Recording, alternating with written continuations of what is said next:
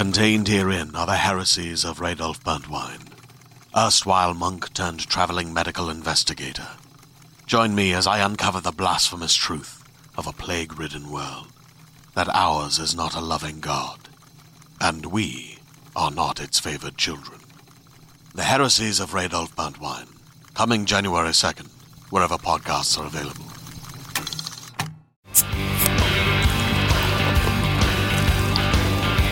Hey everybody, Ryan McCaffrey with IGN. This is IGN Unfiltered, my monthly or so interview series where I have the privilege of sitting down with the best, brightest, most interesting minds in the games industry. Today is a first. It's the second appearance on IGN Unfiltered for anybody. Todd Howard, good to see you, my friend. Good to see you again. Again, yes. A lot has happened in the world. A lot has happened. We're in a new studio of yours, so we're here at Bethesda, here in lovely Rockville, Maryland, and appreciate you having us to talk about primarily the 10th anniversary of all this, of Skyrim. It's kind of surreal, right? That we're talking about a game we made 10 years ago still. So, I mean, for me and everybody here, it's still like, we can't believe it either. It's getting released again. Again, that's the running gag, but people keep playing it, people keep loving it, and that's I want to start is just kind of, how do you feel about Skyrim in hindsight? It's because a lot of developers that I talk to, they tend to, like, after something comes out, like we, the media and the fans might think, this is great, we love it. But a lot of developers, as seems to be their nature, seem to, at least initially, only be able to see the flaws. Like, oh, well, there's this thing and there's this thing. But now, with 10 years of hindsight, I'm kind of curious how you feel about that game in general. Look, we love it. We always loved it. When you're making a game, for us, it takes 4 or 5 years, sometimes a little longer. You get kind of, I don't want to say sick of it. You get numb to what's good about it because you're dealing with getting it working and trying to make it as good as you can. Right. And then when you get some space away from it, you can really embrace it for what it is. And we just feel incredibly kind of blessed to still have it in our lives. Yeah. And it's taken on this other life with the community. And, obviously we're still doing some things with it, but it's this blessing that we have. And, we were talking in the studio the other day and what it means to all of us. And there's people, obviously, there are a lot of people here who made that game. And then there are another group that worked on various different versions of it. But then the new people that have come on in the last few years, it's one of the reasons they wanted to join us. Yeah. And now they're a part of Bethesda. And so I think it will really be a part of us kind of forever. And it's something that we really, really feel blessed about. And it's incredibly special to still have it be a thing played by millions and millions of people every month. Still one of our top sellers. And it's kind of hard to believe. I mean, the Elder Scrolls is always, each one has been very well liked. They've been extremely successful. And Oblivion was itself this huge leap over Morrowind, certainly in the technology side of things, being an early launch window title for the 360 alongside its PC release. So, when you're trying to go from that and go level up again with Skyrim, is that as you look back, was that kind of a daunting thing, or is it just sort of, do you even really think about it in terms of, do you think about Oblivion at all? The game before when you're doing Skyrim.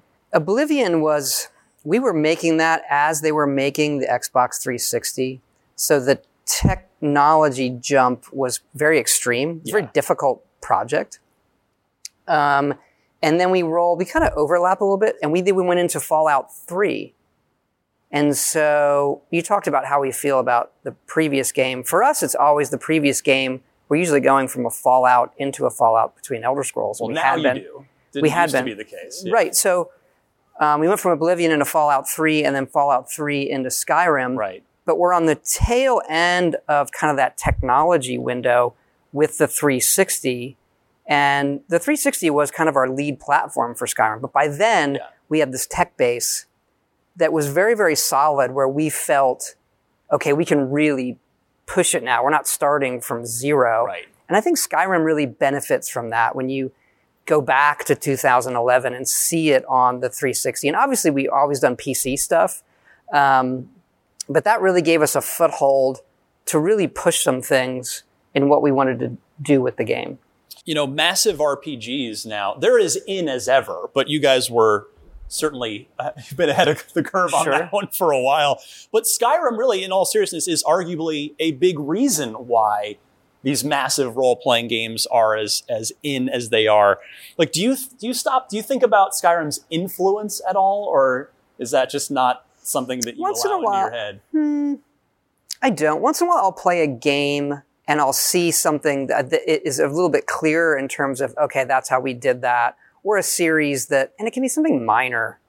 I have a pet peeve in games, and everyone here knows, I don't like mini maps on the screen.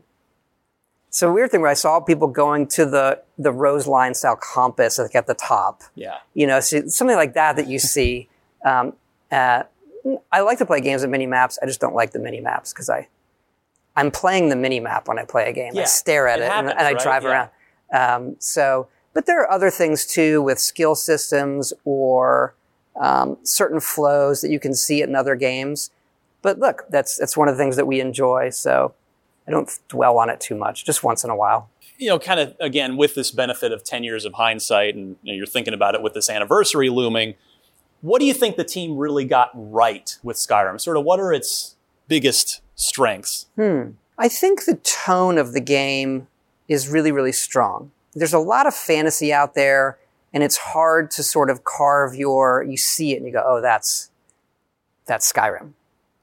So we got that right. The other thing is that no matter who you are, if you like video games and you want to spend a lot of time with one, there's something for you in it. There's a million ways to play it, and the game really lets you express yourself in it. And I think it's what's great about video games. Yeah. Okay, so I can say I think Skyrim does that really well, but I think that's what video games do really well. And the ones that we really enjoy and that we try to make, that there's a space that the creators have made, and then when you come into it, you're making it better. You're giving yourself to it. And then when you put it down, you have different emotions than you do when you're playing a game where a creator kind of drags you along. Yeah. That you feel something about yourself. You think about it when you go to bed. You come back into it. When you accomplish something, you feel like, look what I did today. And that's a real emotion. And I think that's what makes it so powerful. So how about conversely? What do you think? Was there anything that the team really got wrong, or that you still kind of look back and go, There are a number of parts of it where we don't go deep enough, where it's a veneer in terms of its interactivity. Yeah.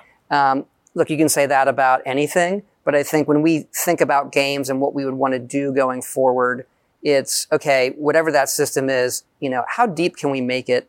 The other part is the way the AI and the NPCs really react to you. It's something that I think we still have a long way to go with, but those are probably the main ones. There is a very special concert airing, I guess, in 2 days from when this interview airs. That's probably got to be surreal to see a big, famous, world-class orchestra be performing something from your game. Yeah, it's something that we've wanted to do kind of for a long time.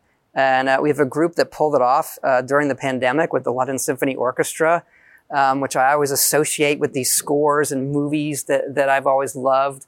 And seeing that and hearing it back, I find music is a very particular time travel device. Yeah. Where it takes you back to those moments. And Skyrim's music has always been a part of its identity. We start with music. We do concept art, we do interface, we do music. That's interesting. So even Starfield, one of the first things we did was the music.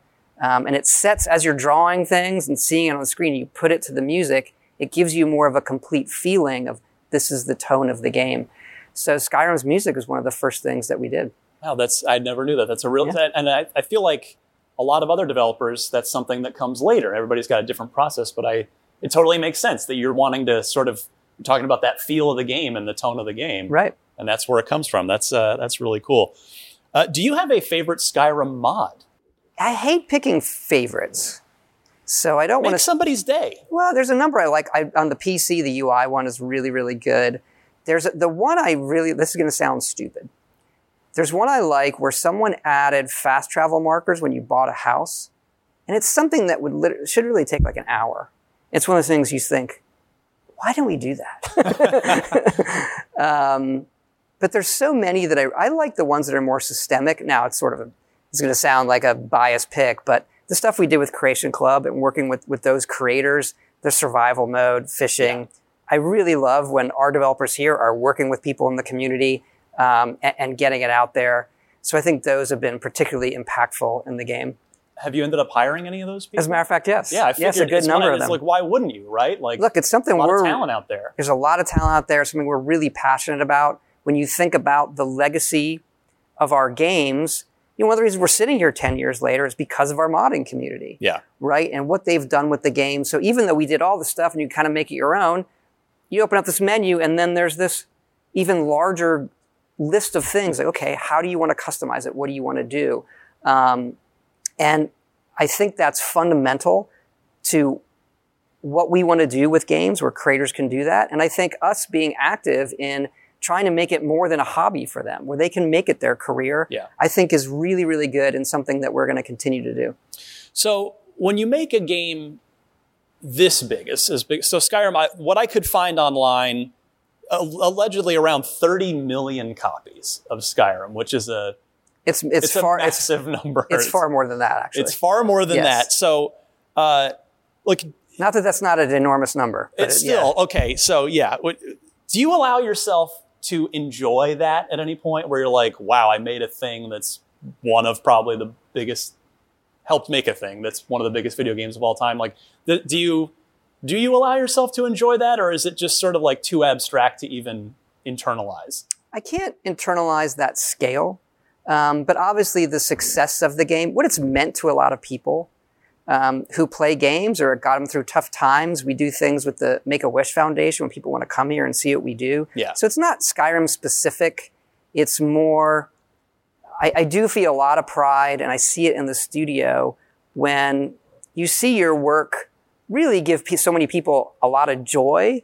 And it's not just us goofing off making fantasy worlds, right? I do think the work, it has importance. I think entertainment is important to people's lives. And so that gives you a lot of pride in what you've been able to do with it and what you want to do in the future. Are there any Easter eggs hiding in Skyrim that no one has found after 10 years that you want to talk about right now? I can't imagine that's the case. There's got to be something somewhere, right? There's probably dangling threads of cut content. But you know what? The community has been through all of our data so many times. I cannot imagine. There's nothing to my knowledge. Let's put it that way. Okay. Fair enough. I mean, yeah, it is a very moddable, picked at game. Yeah. So it does make sense. Now, all right. Is there a favorite video game child? Is there a favorite Elder Scrolls game out of all of them? Because they're all, what I love about the series personally is that they're all different. They're like albums in a sense from the same band where, there's, other than like, AC/DC where it's kind of the same album over and over, but they each have their own totally different thing. They're not just straight numbered sequels. So I'm curious if any one Elder Scrolls game. It's a great analogy, actually. It's a little bit, actually, we've said that once or twice in the studio where we're going to do this. Like, what is that? Oh, this is our concept album. Then the band goes on tour and they drift back to playing the arena hits that you wanted. It's important to us. We've kind of avoided doing like direct sequels. Yeah. Which is why also they take so long. And that each of them does have its own identity. And there's something about all of them that we love. When someone says, it's usually the first one they play is their favorite. So like, you guys blew it after Morrowind, you simplified it. Like, and then if you played Oblivion, like, it was so much better than Skyrim. And we're okay with that. We say, like, doesn't that upset you? It's like, we made those games too. It's always the last one, right? So Skyrim, I think, particularly from, a game flow perspective, a game in your hands that still feels really, really good today. It's probably my favorite as we sit here. Yeah. But there's things about, say, I think a lot of the quests in Oblivion is some of our best questing. In Morrowind, I like the tone of the world where there are parts of it that are a lot stranger where you feel a bit uncomfortable in it. And I think you can use that to your advantage. Yeah. Which is a little bit more mysterious. I love the elegance. We'll go back. I love the elegance of Arena, the very first game. If you play it, it's such a simple game. It knows exactly, it's not a simple game, but there's elegance in its design, character system, the flow of it. So I think they each have something that's great about them. For me, I dabbled a touch in Morrowind, but really Oblivion was my first one, and that's my answer. Right. So I'm like feeding right into your data set on that, because the moment when you step out into the open world in Oblivion is like an all-time, like instant great gaming memory for me. Yeah, and for the time, it's such a wow moment. Yeah. Given gaming at the time. I think if you go back and look at it, you're like, it's all right. But if you go back and play Morrowind, it can be difficult interface-wise. Some other game systems that they're hard to wrap your hands around. It is fair to say, I'm not going to fly 3,000 miles and not ask about Elder Scrolls 6 at least a little Sure, bit. Go ahead. Fair question. I get asked a lot. But I get asked in the house. Yeah, it is fair to say that it's going to be roughly, probably 15 years between Elder Scrolls games, because you're busy with another little thing called Starfield, which we'll talk about in a minute as well. People could do the math on what our schedules look like. So, is that a good thing, do you think, or is that not ideal? Like, sort of as far as both creatively, but also for the health and success of a franchise that keeps the lights on in this awesome studio? Well, look, I think that's a really great question, a way of putting it. For me, when I look at franchises, is it vibrant? Okay, Skyrim still is. Elder Scrolls Online is huge. It's one of the biggest online games in the world, and that's part of our company. Even though our studio isn't developing it, we work with them. I think they've done an absolutely phenomenal job. So when I look at the Elder Scrolls as a franchise, is it healthy? Is it doing well? Yes, yes, yes, yes, yes. Would you plan to have the kind of gap we're having between Skyrim and the follow-up? I can't say that's a good thing, right? I wish I could wave a wand and the game that we want to make and we have in our head, we're starting things on, just came out. Absolutely. Yeah. But there's other things we want to do, right? Obviously, Fallout 4 was a huge success. We spent a lot of time on that. We wanted to, go into online with Fallout 76. We felt doing something like Starfield, something we've wanted to do something else for a long time and play in a new universe. Kind of like, well, if not now, I'm going back in time. We started right after Fallout 4, so 2015, end of it. If not now, when? And I felt like the when, if we didn't do it then, the when could be never. And so we felt pretty good with where Elder Scrolls was as a franchise, particularly with Elder Scrolls Online. Hey, now's the time we can do Starfield. That being said, everything takes longer than we would like as well, but we want to make sure we get it right. And, hopefully Elder Scrolls 6, you don't want to say like, hey, that's worth that kind of weight, but that it does stand up to the series as it has been in a really big, impactful way for when it comes out. It would seem like just working on one Elder Scrolls game after the next might get creatively exhausting. And then you guys got the Fallout IP and were able to alternate. And it would seem like that would be creatively healthy for the team for both games, right, to go back and forth. And now with what will be such a big gap between Elder Scrolls 5 and Elder Scrolls 6 is, will there be kind of a little extra creative rejuvenation there when you guys really dive fully back in? Well, our games take so long, and we do have Fallout as well, so that does keep the creative juices flowing. To your point, though, even for us, it had been so long. And we are doing some work that you do feel, it feels like there's an extra spark, that like we miss it as well, and the things we want to do with it feel very, very fresh. But I could say that about Starfield was all new. Right. But it was so new that you had no basis. You're kind of starting from scratch. And that's also had its own challenges. What does a spaceship look like? We spent forever on that till we felt we really got it where, hey, this feels unique. This feels like this game. when you go into a franchise, a sequel, so to say, you have that basis of what you've done before, how people reacted to it. And then, but you still, for us, I like to, wipe the slate clean and say, okay, what does it mean to be a fantasy role-playing game now? The kind of games we want to do, we're going to step into a virtual world. What does that mean? Don't think about making a sequel. Right. Start fresh. And that's a great kind of exercise for all of us. Really, really energizing. Well, I guess what about Fallout while we're talking about it? Because that almost feels like, you've got Starfield, you have a release date that's in, I'm going to call it pencil on the calendar. You've penciled it right now. I don't think no game release dates get written in ink anymore until they've... Yeah, we wrote it pretty hard in that trailer. So. Well, I want to ask you about that in a minute, but... that felt like some ink, but yeah. Okay, well...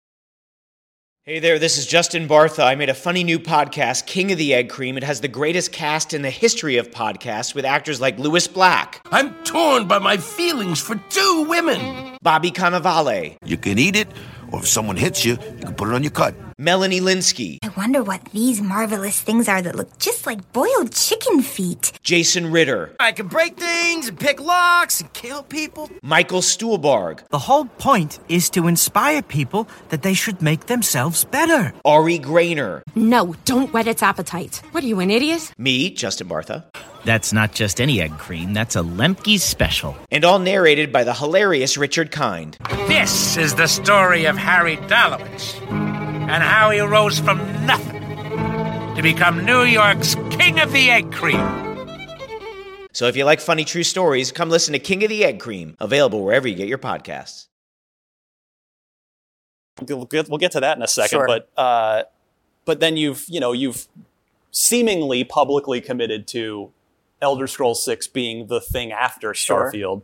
So does Fallout just go to the back of the line? As far as mainline, yes, there's 76, but as far as the mainline Fallouts, right.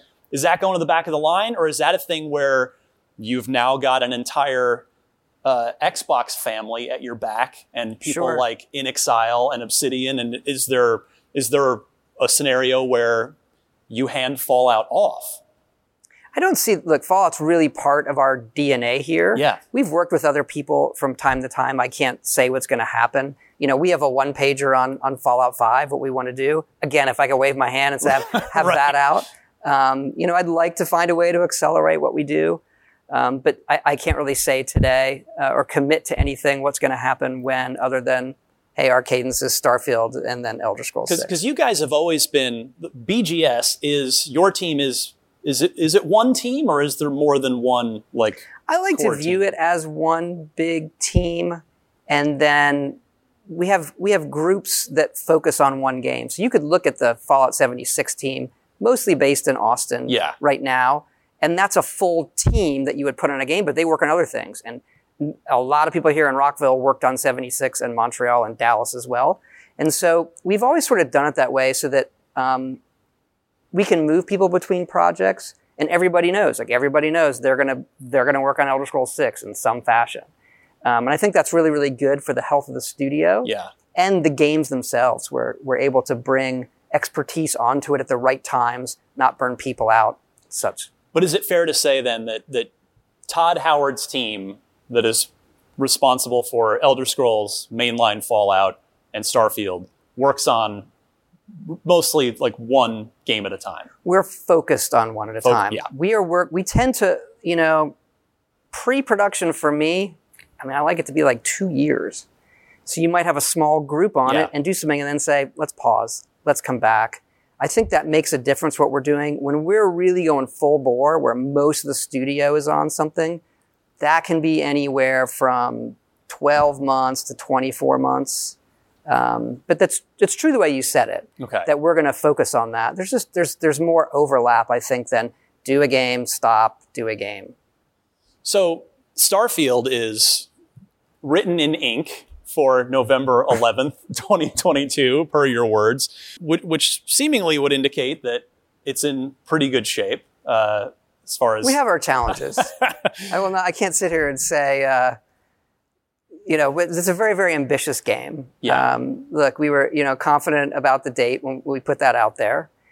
But our main focus is just making the best game that we possibly can. And it's a very, very ambitious game. And we've been through this a number of times. So your team's last big game, because again, 76 was Austin.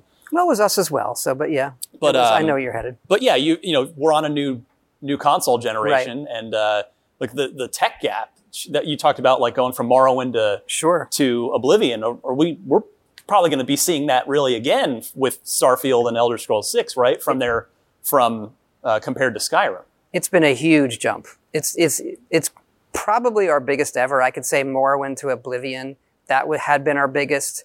This now feels bigger to us. And we felt it was time, and we could really take advantage of the new systems, you know, redoing the renderer and the basic underlying guts of the engine itself. Yeah. And that, you know, the results on the screen we're very, very happy with. It's taking us longer, as always, than we would like, particularly during the pandemic, to put those parts together. And whenever you do an engine overhaul, we're still making data, right? And so we're still doing a lot of art and design and levels and spaces and things like that. And then the engine is changing, and figuring out when those sync up is one of the great challenges that all game developers deal with. So we're kind of in the midst of that. We had been, and we're coming through it. So you kind of have, you know, the new tech also opens up some new options. And I mean, it's been really cool to see these modern consoles really embrace a lot more PC-like choice in terms of give me, you know, 4K ray traced, dial up everything, but 30 frames per second, or, you know, maybe dial down my effects and I want that 60 frames per second. What is your opinion? How do you like to play your games? Would you prefer to go like Starfield, just crank visual fidelity as high as it can go to fully immerse yourself in that world, and at the trade-off of, you know, some frame rate, or are you more of like a frame rate guy and go ahead and, you know, I'll take a little step down on the visuals? It depends on the game. I think for our games, I'm more of a 30 frames a second fidelity person. If I'm playing like a Forza or something, or a sports game where I think it matters for what I'm experiencing, I prefer 60. But for our style game, I honestly feel 30 feels great, and I'd rather have all the little bits and shiny pixels and be able to pick up the cups, and, you know, I like that level of immersion. But that doesn't mean that, you know, that's for everybody. Right. I'm totally with you for whatever it's worth. Yeah. I want to soak myself in that universe that you created. And it's nice to have that choice, because like with Oblivion, we didn't, you know, in Skyrim, there wasn't that choice at the time. It was, well, it's going to be, 720p and we'll get it as close to 30 as often as we can. And frankly, even resolution, you know, I think most people can't tell, you know, does it have to be true 4K? It's like, okay, what's the overall image quality? What does it look like when you sit in front of your PC or on your sofa? And just how immersive is it? And so that's usually, so even on resolution, you know, there are various systems we have, and most games have, for, hey, if the action's getting too heavy, it can dynamically lower it. And you generally can't tell unless Digital Foundry tells you so. They do a great job. They do a great job, yes. And so we're generally like, okay, if the player really can't tell, if this isn't affecting their experience in that way, it's a good trade-off. So let me circle back now to this 11-11-22 thing. Sure. Which I'm regretting. You're really like calling your shit. It's like a Ruthian, like. No, I was just saying, we put it in a trailer, like it's on the screen. Wasn't pencil, but. Well, I can't, you know. What is your deal with 11-11? Is that like is 11 a lucky number for you? Just, I mean, I'm being serious. Is it like your lucky number? Because you seem a little bit. Yeah, and that's cool. I like it visually. Well, Skyrim, I was 11-11-11. If you were here in the company, there were a lot of release dates being bandied around, and I was unmovable. I was like, this is the perfect date. Come on. And then as it came around to Starfield, we lined things up and adding bufferware things. It kind of landed, you know, around there. I was like, hey, this would feel really, really good. Yeah. There's a weird wrinkle in it. Okay. Which is in Europe versus North America, they flip the days. That's true. So there's always this, when you're doing advertising stuff, if the day and the month are the same, you don't have to change it, which is this great added benefit. I thought it looked really cool in the trailer too. So you feel good about it then? You're. I don't know if I ever feel good. I'm usually confident. You know, this is how things line up. But we want to do the best job we can, and there's still so much to do. Yeah. I feel good about the game. Yeah. And we're confident about the date. But is Starfield like more or less done, and you're just polishing the hell out of it to get ready for 11/11, or? No, we're at a state where we can play the whole game. Yeah. But again, there's so much to do. It's a very, very ambitious game, and we're not going to let off the gas there. And given how the world's gone, it's hard to project exactly what's going to happen when. And we honestly we do our best. Yeah. And it's been, look, in the grand scheme of the world, we have it great. But creatively getting together and making those creative decisions and looking at a game together has definitely been challenging for all game developers during this time. And you see that. We're a little bit fortunate that, the leads on the project and a lot of our staff have worked together for so long that our ability to do that, whether we're sitting at home and we have other studios. We'd always kind of done remote work where we're talking to somebody in Montreal or Texas. And so those things have worked out really, really, really well for us. For us, it's really, is the work showing the screen? And it really, really is. So the band has been together for a while, right? To come back to that, so we have that resilience in dealing with unknowns. We've dealt with it really on every game. How has let's tie it together here? Would you say has Skyrim influenced Starfield at all? I know you did a game in between that with Fallout 4, but you're creating a new thing with Starfield. Is there a Skyrim or general Elder Scrolls influence in it? I think it's part of our DNA, right? So those things that we like, being able to touch the world and, what are you looting from people and how do the factions? So I think there is more Skyrim in terms of game structure in Starfield. Now that you mention it, the way the factions work, the skill system is really, really, really, really like the skill system in Starfield. And it borrows a bit from things we've done in Fallout and Elder Scrolls. So I think this is part of our DNA. You're going to see those hallmarks in kind of anything we do that is, as you say, kind of a mainline Bethesda game. I think some people want to hear that Starfield is Skyrim in space, and other people, that's the last thing they want to hear, and they want it to be something completely new. How would say is it Skyrim in space? I say in all the best ways. In all the best ways. Fair enough. Yeah. I'm also kind of curious how Indiana Jones fits into everything. Sure. So you've heard, anybody that may not be familiar, you are announced as being the executive producer of Machine Games in the Bethesda family. Machine Games is Indiana Jones game. So what exactly does that mean? Well, I can give you sort of the background of it. First, when I executive produce things, that's a game that I'm kind of checking in on. Right? It's not a daily thing. It might be once a week. It might be once a month, depending on the state of the game. And then, so there's a number of things I kind of executive produce. And then if I'm directing a game, that's more of a daily activity. Right. The Indiana Jones game, that I love Indiana Jones. People who know me, I'm obsessed with Indiana Jones. It's like Raiders of the Lost Ark is the best thing ever put to film. No debate. And for a long time, I had met some people at Lucas way back in the day and said, oh, I have this Indiana Jones game in my head. And I got chatting with them and they're like, that's awesome. You should come out and pitch it. So I went out to Lucasfilm and I pitched this game and we almost made it. This was 10, 12 years ago. Okay. And it kind of, obviously we were doing other things. We didn't really necessarily have the bandwidth. Right. Hey, Todd, what team? I'll figure it out. And hey, fast forward to kind of current day. And now they're part of Disney and they're starting to license. I got in a conversation with somebody there that I know, John Drake, who was at Sony, loved John. And we got to chatting and I said, I have this Indiana Jones game. And he was like, tell me more. I'm like, is this possible? And so internally, really love the work Machine Games does. Everybody knows each other really, really well. And I mentioned to them, hey, is this something that might interest you? There might be a possibility here. They worked on Riddick. They've done licensed things very well before. I think the Riddick on the original Xbox is unbelievable. It's you look at the tech level of that game at the time before Doom, which is also it's amazing. It's unbelievable. It's incredible. And the work they've done on Wolfenstein and scenes and characters, I just think they're incredible developers. And so I brought up to them, like, hey, something that might interest you. And they said, absolutely. And they're good at the Nazi stuff, right? So they're making the game. I'm involved creatively. Like, hey, what's the game going to be? I had this original story, and we've worked on it sort of together. So I spent a little bit of time on it. They're running with it. They're doing an amazing job. And so I'm just happy to lend a hand and be involved. Something else that's happened since you and I last chatted.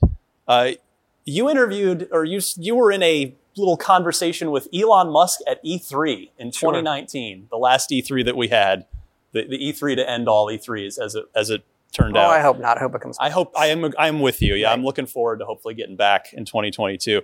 I'm just kind of curious how that came about. Like, what was because and also what was that experience like for you? I know you're a Tesla customer yourself. Sure. As am I, but like, how do you end up on a stage in a conversation with Elon Musk? Yeah, we know each other a little bit and had traded messages. You know, he likes video games. He loves Fallout. I like space. Fallout Shelter is you can play it in your Tesla. Right. I like space. I like cars. And so we would talk about those things. And I'd been out to SpaceX. And it was something that Jeff Keighley, who runs that stage show there, tries to really put together interesting groups. And it was something we had tried to do, didn't work out timing-wise, actually, in some previous E3s. And he was available and wanted to do it. And, it was very, really kind of cool moment for all of us. You going to sneak any SpaceX Easter eggs into Starfield? We'll see. We'll see. Fair enough. All right. To wrap this up, just kind of final thoughts. Skyrim's 10th anniversary. Like, what does that mean to you when you stop and think about the fact that this is being celebrated and it's still a vibrant thing and that people still love it and play it 10 years on? You know, it's surreal. We have a lot of pride. We feel very, like I said, very, very blessed to be in this position. Sort of think about how many games have been able to do that or have like a 10th anniversary even edition. Yeah. And I wouldn't know the list, but I was sort of, I can't think of many. And so, it's really a testament to, I think, our fans, really. They're the ones who've kept it alive, who keep, the memes going on the internet and talking about and putting videos up, making mods, sharing it. And it's really, even though it's not a multiplayer game, there's this social element to it that is so strong that we're just so overjoyed to kind of be a part of that and have it splash on us. So, social elements and multiplayer have kind of creeped in and infused into almost everything now? Is it, are you still feel really, really strongly about the importance of a quality single player experience like Starfield, and very much, yes. Your games will still stay as solo experiences? Absolutely. I think that's where, even on 76, once we, added the Wastelanders and that kind of questing stuff, the amount of people that want to play it as a solo experience is very, very strong. It's part of who we are. It's what we love about games. That being said, there are various ways that you can talk about adding social elements to a game that I don't think take away from that. Yeah. And we've dabbled with some of that and not put it out, or things on paper, or things that we'd like to try in our games. So I don't want to rule that out. 76 has really ended up being a great experience for us and a great learning one. But our passion is behind, who are you going to be? This world is for you. Go make it your own. Well, Todd Howard, happy 10th anniversary. Thank you. To the Elder Scrolls V Skyrim, the game that surrounds us here at Bethesda. You can play it in the anniversary edition on pretty much all platforms, I think. Or at least the next generation platforms have a few extra. I believe it's on everything. Bells and whistles. Yeah, it's on your refrigerator. It's on your toaster. It's with everywhere. Alexa. It is. Yeah, it's everywhere you want to play it. Todd Howard, thank you so much. Thanks. Great to see you again. Great to see you. And for more from the best, brightest, and most interesting minds in the games industry, keep it tuned every month or so to right here on IGN Unfiltered.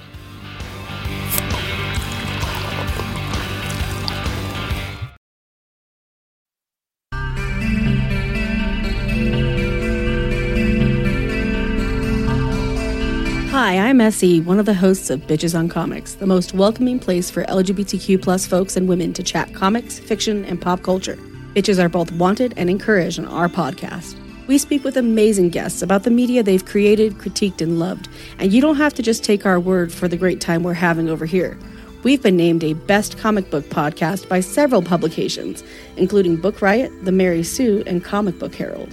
So tune in and listen to us talk with your faves like Carmen Maria Machado, Amy Chu, Mari Naomi, Anthony Oliveira, and many, many others. Our whole goal is to include more folks in the comic book and pop culture world and to help new readers find comics and speculative books they'll love, with no shade for being new. You can find Bitches on Comics wherever you get your podcasts, and you can learn more at bitchesoncomics.com.